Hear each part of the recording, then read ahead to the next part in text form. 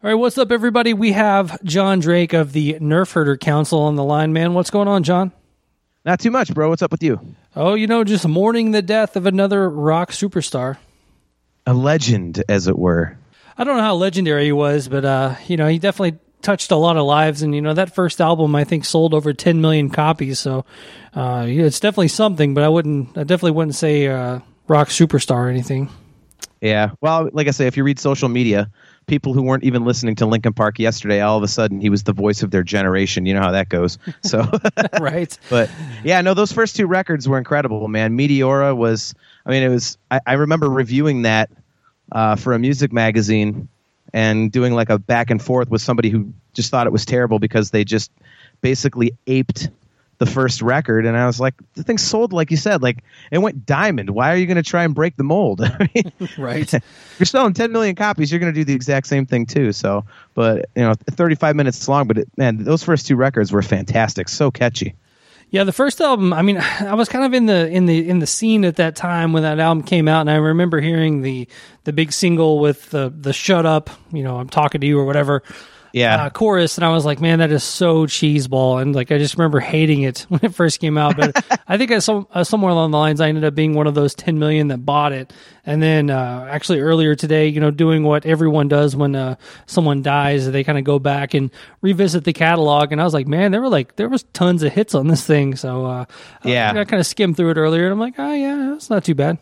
Yep. Even the B-side tracks really had a lot of hook to them.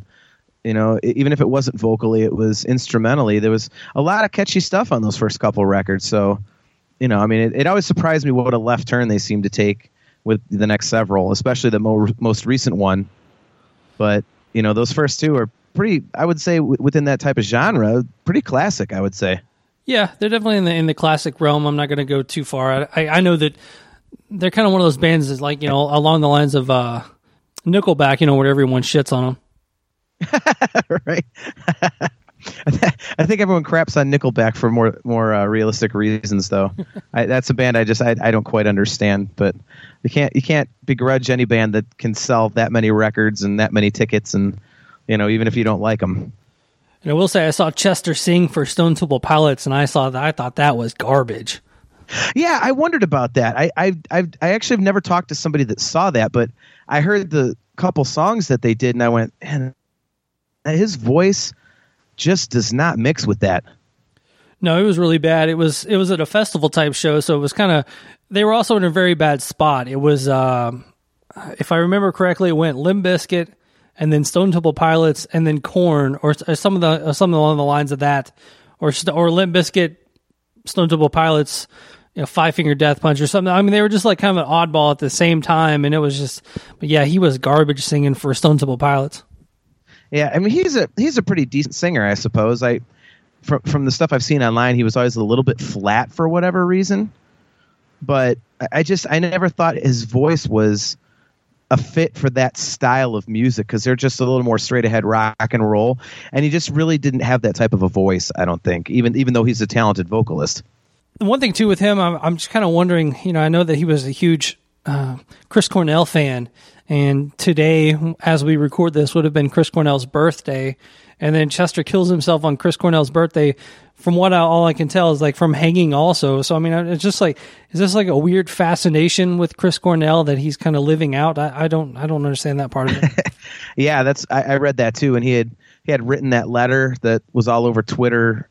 Chester had about Chris Cornell when he died, saying, I can't imagine a world without Chris Cornell. And then he goes and kills himself, in the same fashion that Chris Cornell did on his birthday. I agree with you. It's a little sketchy, I think. It's like some sort of a super fan. Yeah, I love you so much. I'm going to do the same thing. Right. Another thing, I don't know. Just him having 6 kids. Like that was actually the most shocking thing of this whole thing. I'm like, Chester Bennington had 6 kids. Like it's not like it's not like something you see every day, but. I don't remember ever seeing a photo of him at like the Grammys or something with, hauling around, 6 strollers or anything like that. A gaggle of children. all tied together, like, hand to hand, Just in a row, like a bunch of shopping carts in the Walmart parking lot or something. Yeah, no, I think that's the saddest part. I mean, everybody, when these things happen, people always, oh, this is so sad, and I feel bad for, I love this guy as a musician, this, that, and the other, but the real tragedy of the whole thing is really, the people that get left behind. Yeah, the kids. And I mean, I think in one of the articles I read, I think his oldest daughter or second oldest daughter or something just graduated college. He was just at her graduation pretty recently, within the last few months, I think. So, it's just crazy. I just can't fathom that mentality that says, it's so bad that I'm going to leave everybody behind. I can't imagine things being that bad, Maybe I just have it good. Anytime you have those thoughts, like you have a moment, you're like, I could just end it right now. Like I always like not only think about my kids and stuff, and I'm like, I'll miss the football season. I'll miss, I start thinking of stuff that I'll miss. I'm like, all right, yeah, no, I'm good. Well, me being a Browns fan, sometimes I'm like, yeah, I'll miss the football season. Well, that's not really a good reason to stay here, I guess. But yeah, I'm the same back, way. Right? Well, at least for this year, if you read the sports pages, apparently he's gone to LA next year. But yeah, and I feel the same way. It's just I can't imagine things being that bad that you leave, and especially for somebody in his position or Chris Cornell, where you've got the millions of dollars, where if you know you're that depressed or you have substance abuse problems, you actually have the means to afford top level treatment and care around the clock to get yourself better. So I always wonder about that, why they don't take that avenue.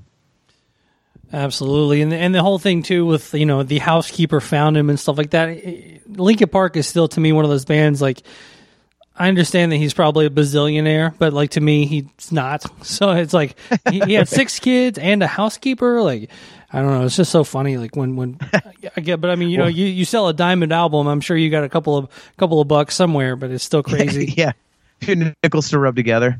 Yeah. Right. But I guess if I had 6 kids and a lot of money, I'd be hiring a housekeeper too. I'm like, I'm not following these damn kids around. Like, you do it. I can afford it. I can afford to be lazy. I'm going to go write tunes and sell another 6 million records. I honestly, I feel for the kids and all this, but it's just so funny. I was texting old Aiken earlier I was like, and the acoustic Linkin Park tributes in 3, 2, 1. Yeah, it was, man. As soon as Cornell died, the first weekend after that, I was playing with my cover band, and all throughout the show, people were like, play some Chris Cornell, man. He was amazing. You have to play Chris Cornell, and I was like, I'm not playing Chris Cornell. Just because the guy Soundgarden, but yeah. Yeah. Are you not a Soundgarden fan either? Me personally, no, I was never. That's the thing on this. I was telling the wife earlier. I was like, Soundgarden and Linkin Park. 2 people that I'm like, all right, well, it sucks that they died, but it's not like my music collection is crushed. It's not like when Dimebag was murdered, and I probably laid in the bed for 3 days straight. Yeah, no, that's I was the exact same way. I still to this day in December every year, I'm like, man, it bums you out. Like, you're like, what could have been?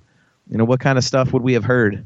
We'd have had a Pantera reunion. We'd have had more Damage Plan. We just would have had more Dime and all that music. And yeah, for Soundgarden and Linkin Park, I wasn't a big fan. So, at least Cornell, I could see like he really was. I mean, his voice. I don't care for his voice at all, but as a vocalist, he was incredible. Mm-hmm. So that one I get, and he was a great songwriter. Chester, I don't know. He was good, but it wasn't.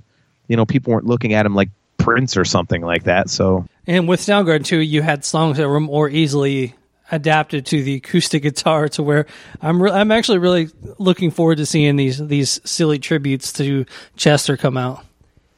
Right, there'll be like 18 versions of that B-side My December that they put out on that first record. If you get like the extended version of it, that'll be about the only one. Is there anything you could really do acoustic Linkin Park to? Things you can do acoustically with Linkin Park songs.